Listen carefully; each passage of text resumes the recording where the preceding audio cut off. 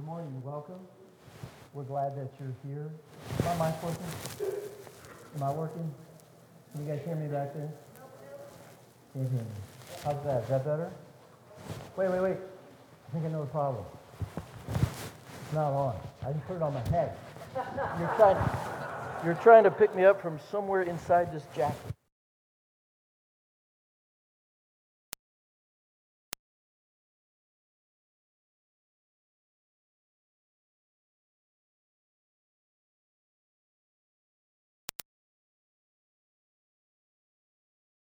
That worked better? Poor Jonathan was totally puzzled. He had no idea. Even you can't fix that, Jonathan. All right. Welcome this morning. I'm glad you made it safely here. It's not our practice to cancel church. You don't even have to call for a variety of reasons. One, I grew up in the Midwest. I've been here, done that. So I come when I can. We have pastors within walking distance of the church, and we've been in too many places where people suffer greatly for this privilege. So because we have the privilege of having this space and we can do it, we'll be here. You can plan on it. So we're glad to be here with you to worship this morning. Last weekend was our Intermissions Conference, our conference where we really focus outward on the ministries that God is calling us to around the world. Let me update you just on the financial part of that. It was a fantastic weekend. We were served beautifully by so many. We auction off a lot of things, and people give money to different projects all around the globe. Here's some of them. The McWhites are in the Czech Republic. I have Wednesday. Those resources help to get them there. Their church planting there. Some pastors' kids have clothes and tuition in India. Our Uptown Church plant in Martinsville, Virginia received funding. Bible college training in India, an evangelism box, which is an electronic gizmo for far northwestern China. Another Chinese Bible translation project was funded. The Hispaniola Bible Institute associated with Haiti Love in the Dominican. All those things were funded. The Lottie Moon Christmas offering is now the Lottie Moon Valentine's Day offering, and $20,000 will go out towards international missionaries' salaries through that. And Uptown Church, our latest church plant, will receive $7,000. You add all those together, and about $38,000 was given last week. So, yeah. You should be encouraged. I know the Father is pleased. So. This morning, you can open your Bibles to Acts chapter 13. That's where we'll be. We'll try to finish that chapter this morning. I ran across this saying, as you find your way there. Have you guys ever seen this? It goes like this. When I works hard. When I sits loose. And when I thinks, I falls asleep. Now, I don't even know exactly what that means, but I'm pretty sure the last part has something to do with sermons.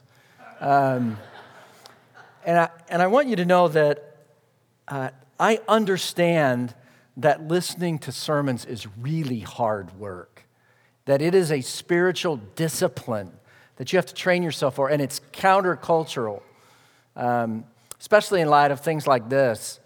Let me back that up. In 2000, our attention span on average was 12 seconds. But now, in 2013, it's down to 8 seconds. You can see where this is going. It's going to be really ugly in about 10 years. We're going to have 0-second attention span.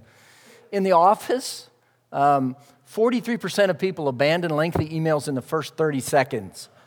And if you are a long-winded coworker, about a third of people give you about 15 seconds, and then they tune you out.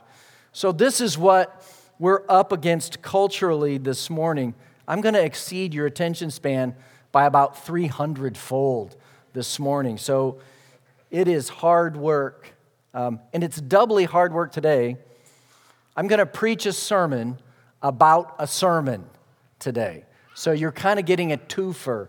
In Acts 13, we have the Apostle Paul's first recorded sermon. He had been traveling and preaching for a number of years prior to this, but this is the first one that's written in the Bible for us. And it's remarkable. He surveys really virtually the entire history of God's people, spans a couple thousand years. He explains how Jesus came in fulfillment of ancient prophecies, how Jesus' death and resurrection is the very best of news. He declares the life-altering truth that our sins can be forgiven in Jesus. He warns against the danger of unbelief, and it's such a powerful sermon that the people beg him to come back and preach again the next week. And if you read Paul's sermon, he does all of this in about 7 minutes. Okay, it's a remarkable read in Acts chapter 13. But I know that listening to a sermon about a sermon is going to tax you, not only because of our declining attention span, but because this is a place where spiritual warfare happens. And you are conditioned to think that what is about to be said is probably for someone else. And yet God in His sovereignty has put you here on this day so that you might hear this sermon about a sermon that points you to Christ in really, really remarkable ways. So we're up against a spiritual adversary who's a liar. He's the deceiver of the world, the Bible tells us. And we bump up against that really every time we gather in this room. And so I think we should pray and ask God's favor and mercy on us in light of what we're about to do. So would you bow with me, please? Father, be kind to us. We are distracted, wobbly lot of people. And apart from your grace, we would wander off into places of great harm. Be our rescuer today, even in this hour, that our minds and hearts and lives might be turned a bit more towards you, a bit more in line with you. We believe this is the work of your Spirit through the Word, so we ask for that now, and we ask for it no less authority than the name of Jesus, in whose name we pray. Amen. All right, chapter 13 of Acts. We'll start in the 13th verse and do our best to get to the end of the chapter. And it starts with kind of a travelogue. Paul and his companions set sail from Paphos, that's on the island of Cyprus. And they came to Perga in Pamphylia, and John left them and returned to Jerusalem. But they went on from Perga, came to Antioch in Pisidia, and on the Sabbath day they went into the synagogue and sat down. Let me see if I can put a little map to that and make a little sense of it for you. Paul, they started this missionary journey. This is what's often referred to as Paul's first missionary journey. They started here in Antioch in Syria. Remember, they sailed down to Cyprus, traveled the whole island, and had a remarkable encounter down here that led someone who's essentially the governor of the island, Sergius Paulus, became a follower of Jesus at that point. Now today, that's the first part of chapter 13. They went through Cyprus. Today they sail up here to Perga and then travel up to this Antioch, Pisidian Antioch, and that's where our encounter takes place, where Paul preaches the sermon that we're going to kind of listen in on today. Now, we're not told why Paul picked this route or why it was so strategic, for him to go that way, but a couple of interesting things is that this island right here was his traveling partner Barnabas' hometown. That's where Barnabas was from. And scholars tell us that the guy that they led to faith, kind of the governor of that island, his family lived up here in this area in southern Galatia. And so it may be that Paul is following a trail of relationships that's leading him to open doors about the good news for Jesus. Another thing that I'll ask you to notice in this little introduction, a couple of things that are interesting. You notice it's not Barnabas and Paul anymore. Now it's Paul and his companions. And Paul really is taking the lead in this missionary venture from now through the rest of the book of Acts. He'll be the primary missionary that's leading this expansion of the gospel. And there's a guy there named John. We know him as John Mark. He leaves Paul at this point in time. And just make a mental note of that. Paul's going to refer to this later as John Mark's desertion. And it's going to have a great impact on this missionary team of Paul and his companions. But in verse 15, Paul's invited to speak at the synagogue and his sermon begins in verse 16. Paul stands up, motions with his hands, and says, "Men of Israel, and you who fear God, listen. The God of this people, Israel, chose our fathers and made the people great during their stay in the land of Egypt. And with uplifted arm, he led them out of it. And for about 40 years, he put up with them in the wilderness. And after destroying 7 nations in the land of Canaan, he gave them their land as an inheritance. And all this took about 450 years. And after that, he gave them judges until Samuel the prophet. And then they asked for a king. And God gave them Saul, the son of Kish, a man of the tribe of Benjamin, for 40 years. And when he had removed him, he raised up David to be their king, of whom he testified and said, I have found in David, the son of Jesse, a man after my heart who will do all my will." Okay? So just that quick, Paul gives kind of a Cliff Notes summary of the history of God's people. Spans a couple thousand years in that process. And the thing that you notice in it is it's God's history, right? God is engineering it all. He's shaping history here. It's God who chooses a people. It's God who makes them great. It's God who leads them out of Egypt. It's God who puts up with them. It's God who destroys their enemies. It's God who gives them land as an inheritance. It's God who gives them prophets and judges and king. God is the central actor in history, as Paul tells it, right? I like the way John Piper put it. He said, Paul is saying, there is a great and glorious God. Know him. Reckon with him. Think about him. He was saying that God is really working in history. He's the main worker in history. He's the explanation for the meaning of everything. And so as he shows God acting here, the thing you notice that every time God acts, it's for the good of his people. Every one of the things he does. He chooses them. He makes them great. He leads them. He puts up with them.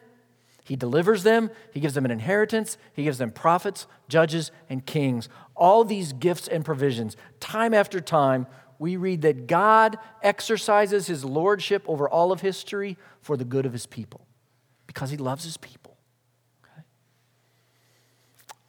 And he does all this with a people that it says he has to put up with. Okay? This is not he doesn't do it because they're such a great group of folk. Okay? They're people that he has to put up with. It's hardly a deserving resume. The history of God's people, of Israel, is a history of undeserved grace, of being put up with by God for their sin. And then what does God do? He lavishes more and more and more goodness and grace on them. He gives them rescue and land and kings in spite of the fact that he has to put up with them. That history, this little Cliff Notes history summary, points to a man. It points to a king named David, who is like their dream king. It says he raised up David in verse 22 to be their king, of whom he testified and said, I have found in David, the son of Jesse, a man after my heart who will do all my will. His reputation was he was a man after God's own heart. And yet, we know, if you know the story of David, and we'll talk about it more in a minute, he wasn't a perfect king. And so God would lavish an even greater gift, an even greater king through David's son. And this is what everything in history is pointing to. Of David's offspring, God has brought to Israel a Savior, Jesus, as he promised. Before his coming, John had proclaimed a baptism of repentance, that's John the Baptist, to all the people of Israel. And as John was finishing his course, he said, what do you suppose that I am? I am not he. He means, I'm not the Messiah. No, but behold, after me one is coming, the sandals of whose feet I am not worthy to untie. So what Paul has done in this little 7-minute sermon is point to Jesus as the reason for history, It's what everything is moving and working towards in the history of God's people. When you connect the dots right, you can see that the whole Old Testament is pointing to and preparing for Jesus. He is esteemed as the greatest amongst men. He's exalted above all others. John the Baptist, whom Jesus says is amongst the greatest ever to walk the earth, says he's not even worthy to untie Jesus' sandals. And Paul says Jesus is that greatest man in history. There was a book written a few years ago, some of you may have read it.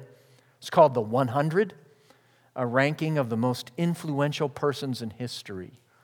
Jesus finished third after Muhammad and I think Isaac Newton. Okay. Paul is saying Jesus is the point, the reason for history. It's all about God in love bringing His Son into the world, okay, to rescue us. Jesus is number one in Paul's understanding of history. If you want to make sense out of the Old Testament, if you want to make sense out of the work of God in history, if you want to make sense out of the meaning and purpose of life, of your life, it all revolves around the central figure of Jesus. And in verse 26, Paul says, brothers, sons of the family of Abraham, and those among you who fear God, to us has been sent the message of this salvation. So Paul is inviting them into this salvation, to step into what God is doing redemptively in history. And it's a timeless invitation. And it's going to be extended to you today. You can step right into relationship with God today that He's been preparing for you throughout history, so that at this moment today, you could enter into communion with your Heavenly Father and know God. Okay? That invitation is what Paul's extending to you today. You can know God as your Father. It's the heart of the gospel, the good news. And that's what he's going to explain now in verse 27. Oops. He says, for those who live in Jerusalem and their rulers, because they did not recognize Jesus nor understand the utterances of the prophets, which are read every Sabbath, they fulfilled them by condemning Jesus. And though they found in him no guilt worthy of death, they asked Pilate to have him executed. And when they had carried out all that was written of him, they took him down from the tree and they laid him in a tomb. So Paul is helping us see that Jesus' death was not an abortion of God's plan, okay? It was not a failure of God's plan. In fact, it was a fulfillment of it.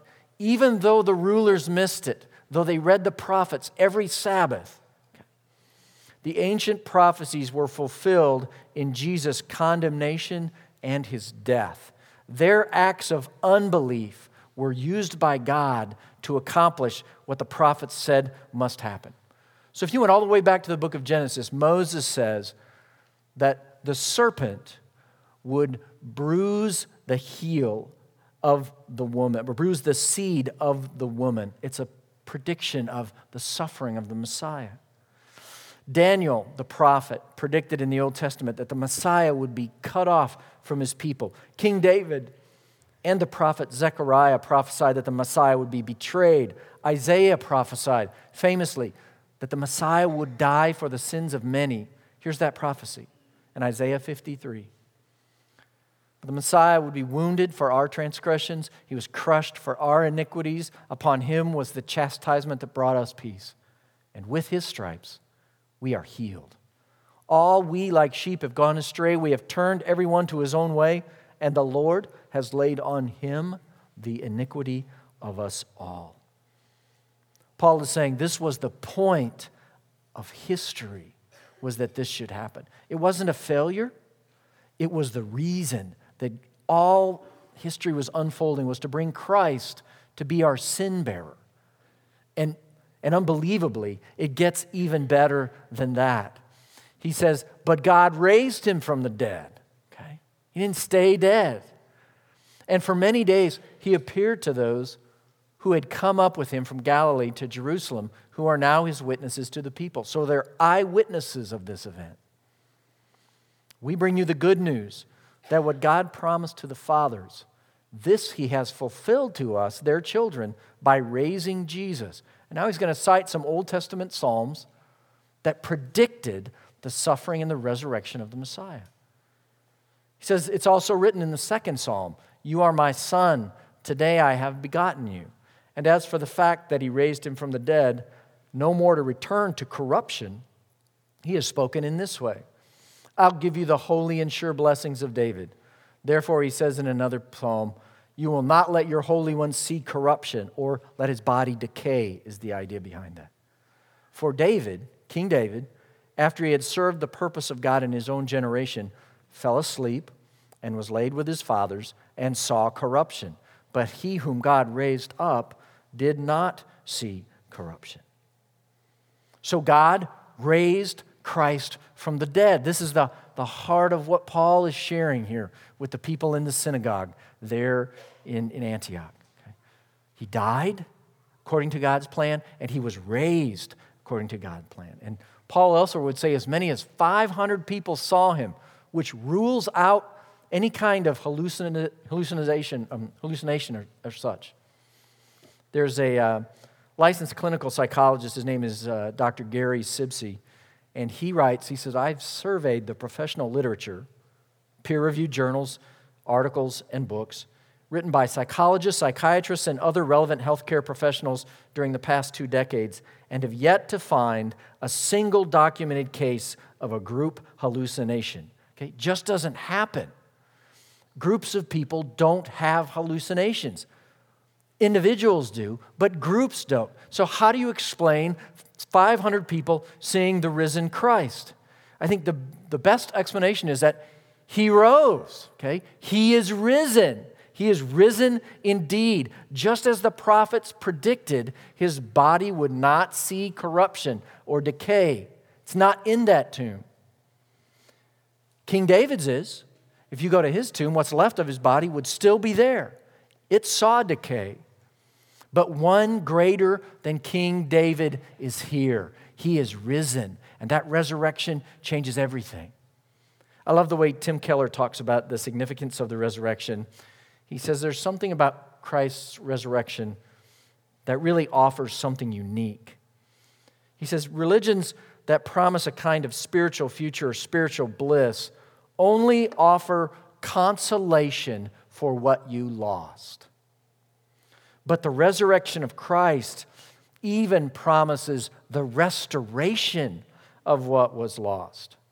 He says, you don't just get your body back, you get the body you always wanted but never had. Okay?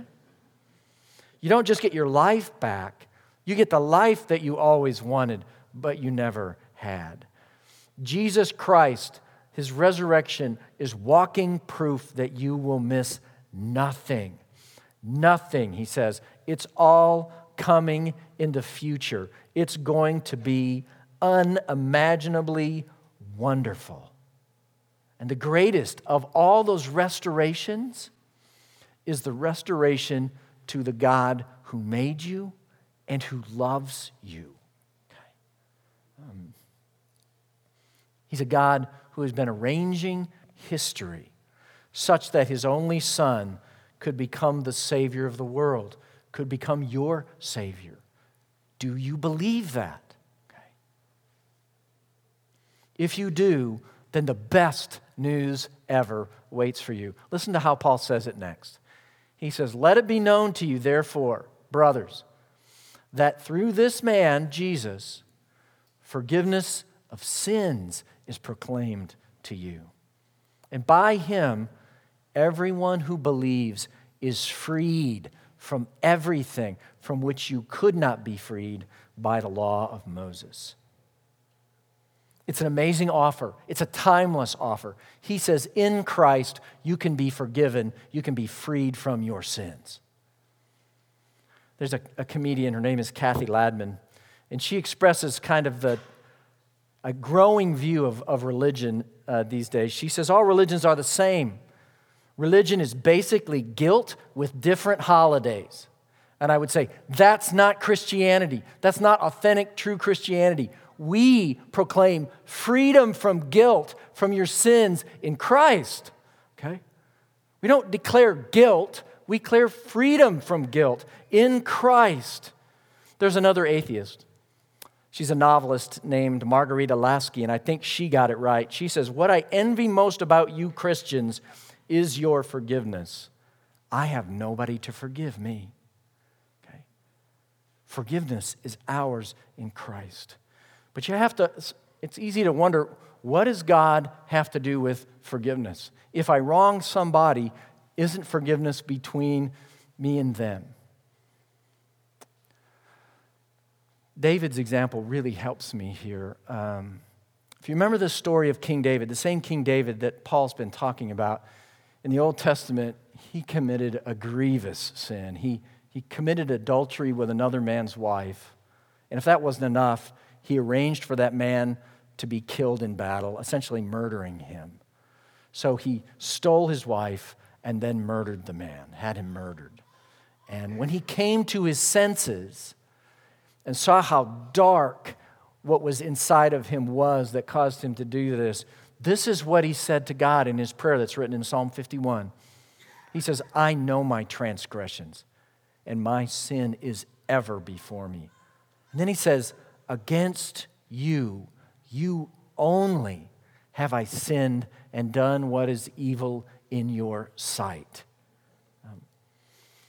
So even though he wronged Bathsheba and wronged Uriah, her husband, he understands that supremely his sin was against God, that there was a vertical dimension to that, not just horizontal, such that his sins were ultimately and supremely against God, and therefore forgiveness must ultimately and supremely come from God. And in Christ, it does. The stuff that you did, the stuff that you thought that you're ashamed of, you don't have to bear that anymore. You can be forgiven. The betrayals, the secrets, the lies, they can be wiped away. The Bible says if they were as red as crimson, they can be as white as snow. It can all be forgiven. That's the good news. What do you have to do to be forgiven? There's a conversation that went on between Sunday school teacher, one of her students, a little boy named Billy, and she's reviewing the lesson about forgiveness. She says, "Billy, tell me what you must do, what we must do before we can expect to be forgiven for our sins." And Billy replies without hesitation, "First, you got to sin." That's not the problem that most of us have with forgiveness. Okay? We want to work it off. You can't work it off. You can't be good enough. You can't go back and do it over.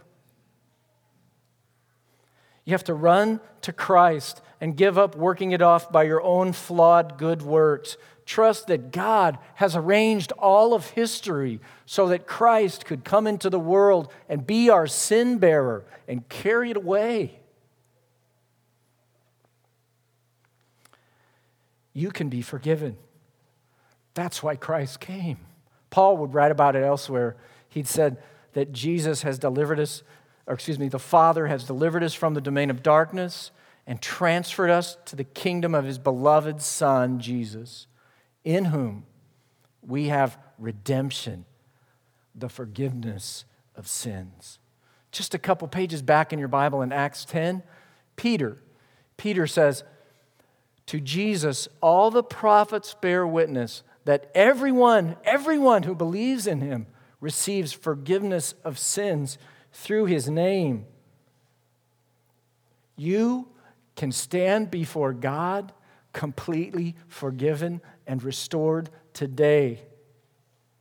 You don't have to bear your sin anymore. You don't have to carry it out of this room. Christ died to free you from your sins. It's interesting what Paul says next. He warns us. The next thing he says in verse 40, he says, "Beware, therefore, lest what's said in the prophets should come about. Look, you scoffers, be astounded and perish, for I am doing a work in your days, a work that you will not believe, even if one tells it to you." And he warns us about failing to believe. And it's sad to me that it's become trendy these days not to believe. They do a survey called the Freshman Survey of incoming students to our colleges every year. They've been doing it since 1971. 150,000 students are queried. And one of the questions is, what is your religious preference? And this year, in 2014, 27.5% of incoming college freshmen selected none as their religious preference. More than a quarter of our young men and women entering college have no religious preference. It's highest it's ever been since 1971. 30 years ago, when they asked that question, 10% classified themselves as nones religiously. And Paul is here issuing a timeless warning. Don't let that be you. Don't be the person who walks away from the offer of a God who loves you and has shaped history so that you don't have to bear your sin anymore. You can be free. What will you do with that offer? Well, our story closes with two different paths in response to that, two different ways of responding to what Paul is saying in his sermon. Let me just read how the story closes out to you. Well, as they went out of the synagogue, the people begged that these things might be told them again the next Sabbath. Paul gets an invitation back. And after the meeting of the synagogue broke up, many Jews and devout converts to Judaism followed Paul and Barnabas, who, as they spoke with them, urged them to continue in the grace of God. And the next Sabbath, almost the whole city gathered to hear the word of the Lord. But when the Jews saw the crowds, they were filled with jealousy and began to contradict what was spoken by Paul, reviling him. And Paul and Barnabas spoke out boldly, saying, "It was necessary that the word of God be spoken first to you. Since you thrust it aside and judge yourselves unworthy of eternal life, behold, we are turning to the Gentiles. For so the Lord has commanded us, saying, I have made you a light for the Gentiles." You could substitute the word nations for Gentiles there. "That you may bring salvation to the ends of the earth."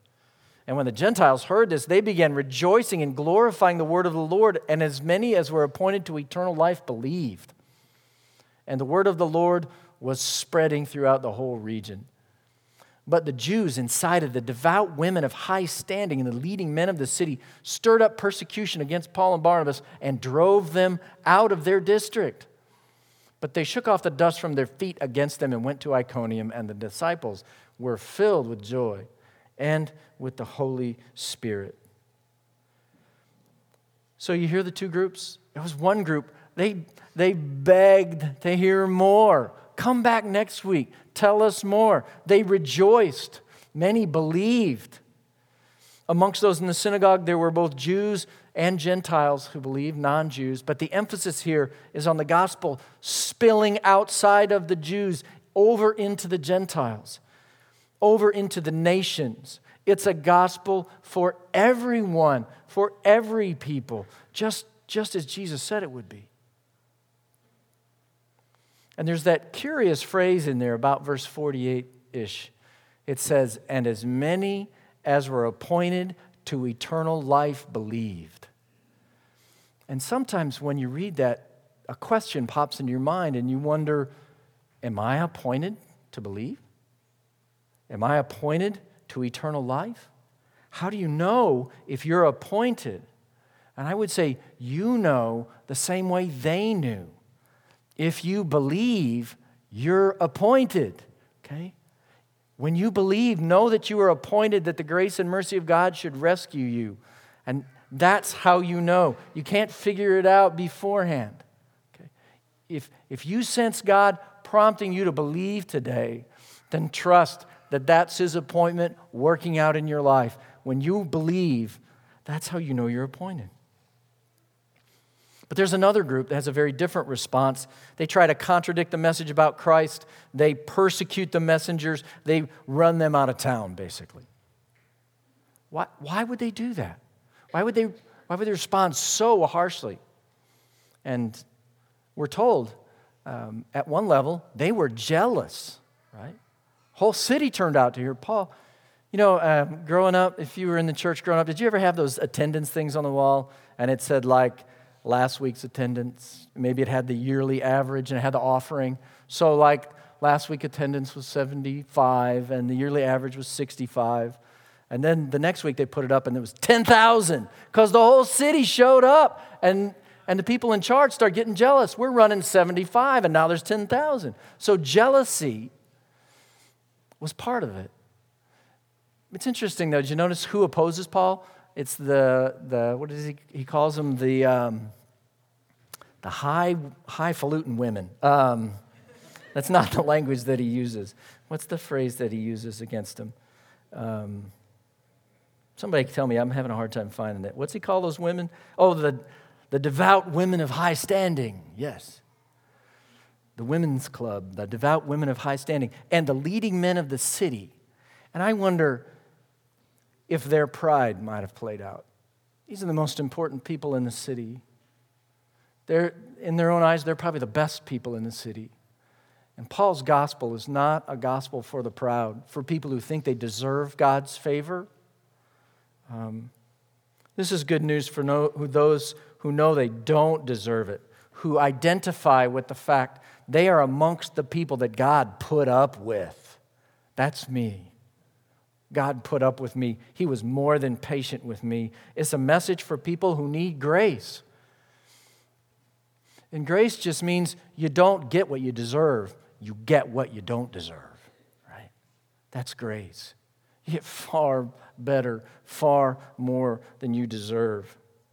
And if that's where you are this morning, you need to know that in this sermon and in the sermon about the sermon, we are declaring that there's a grace greater than your sin.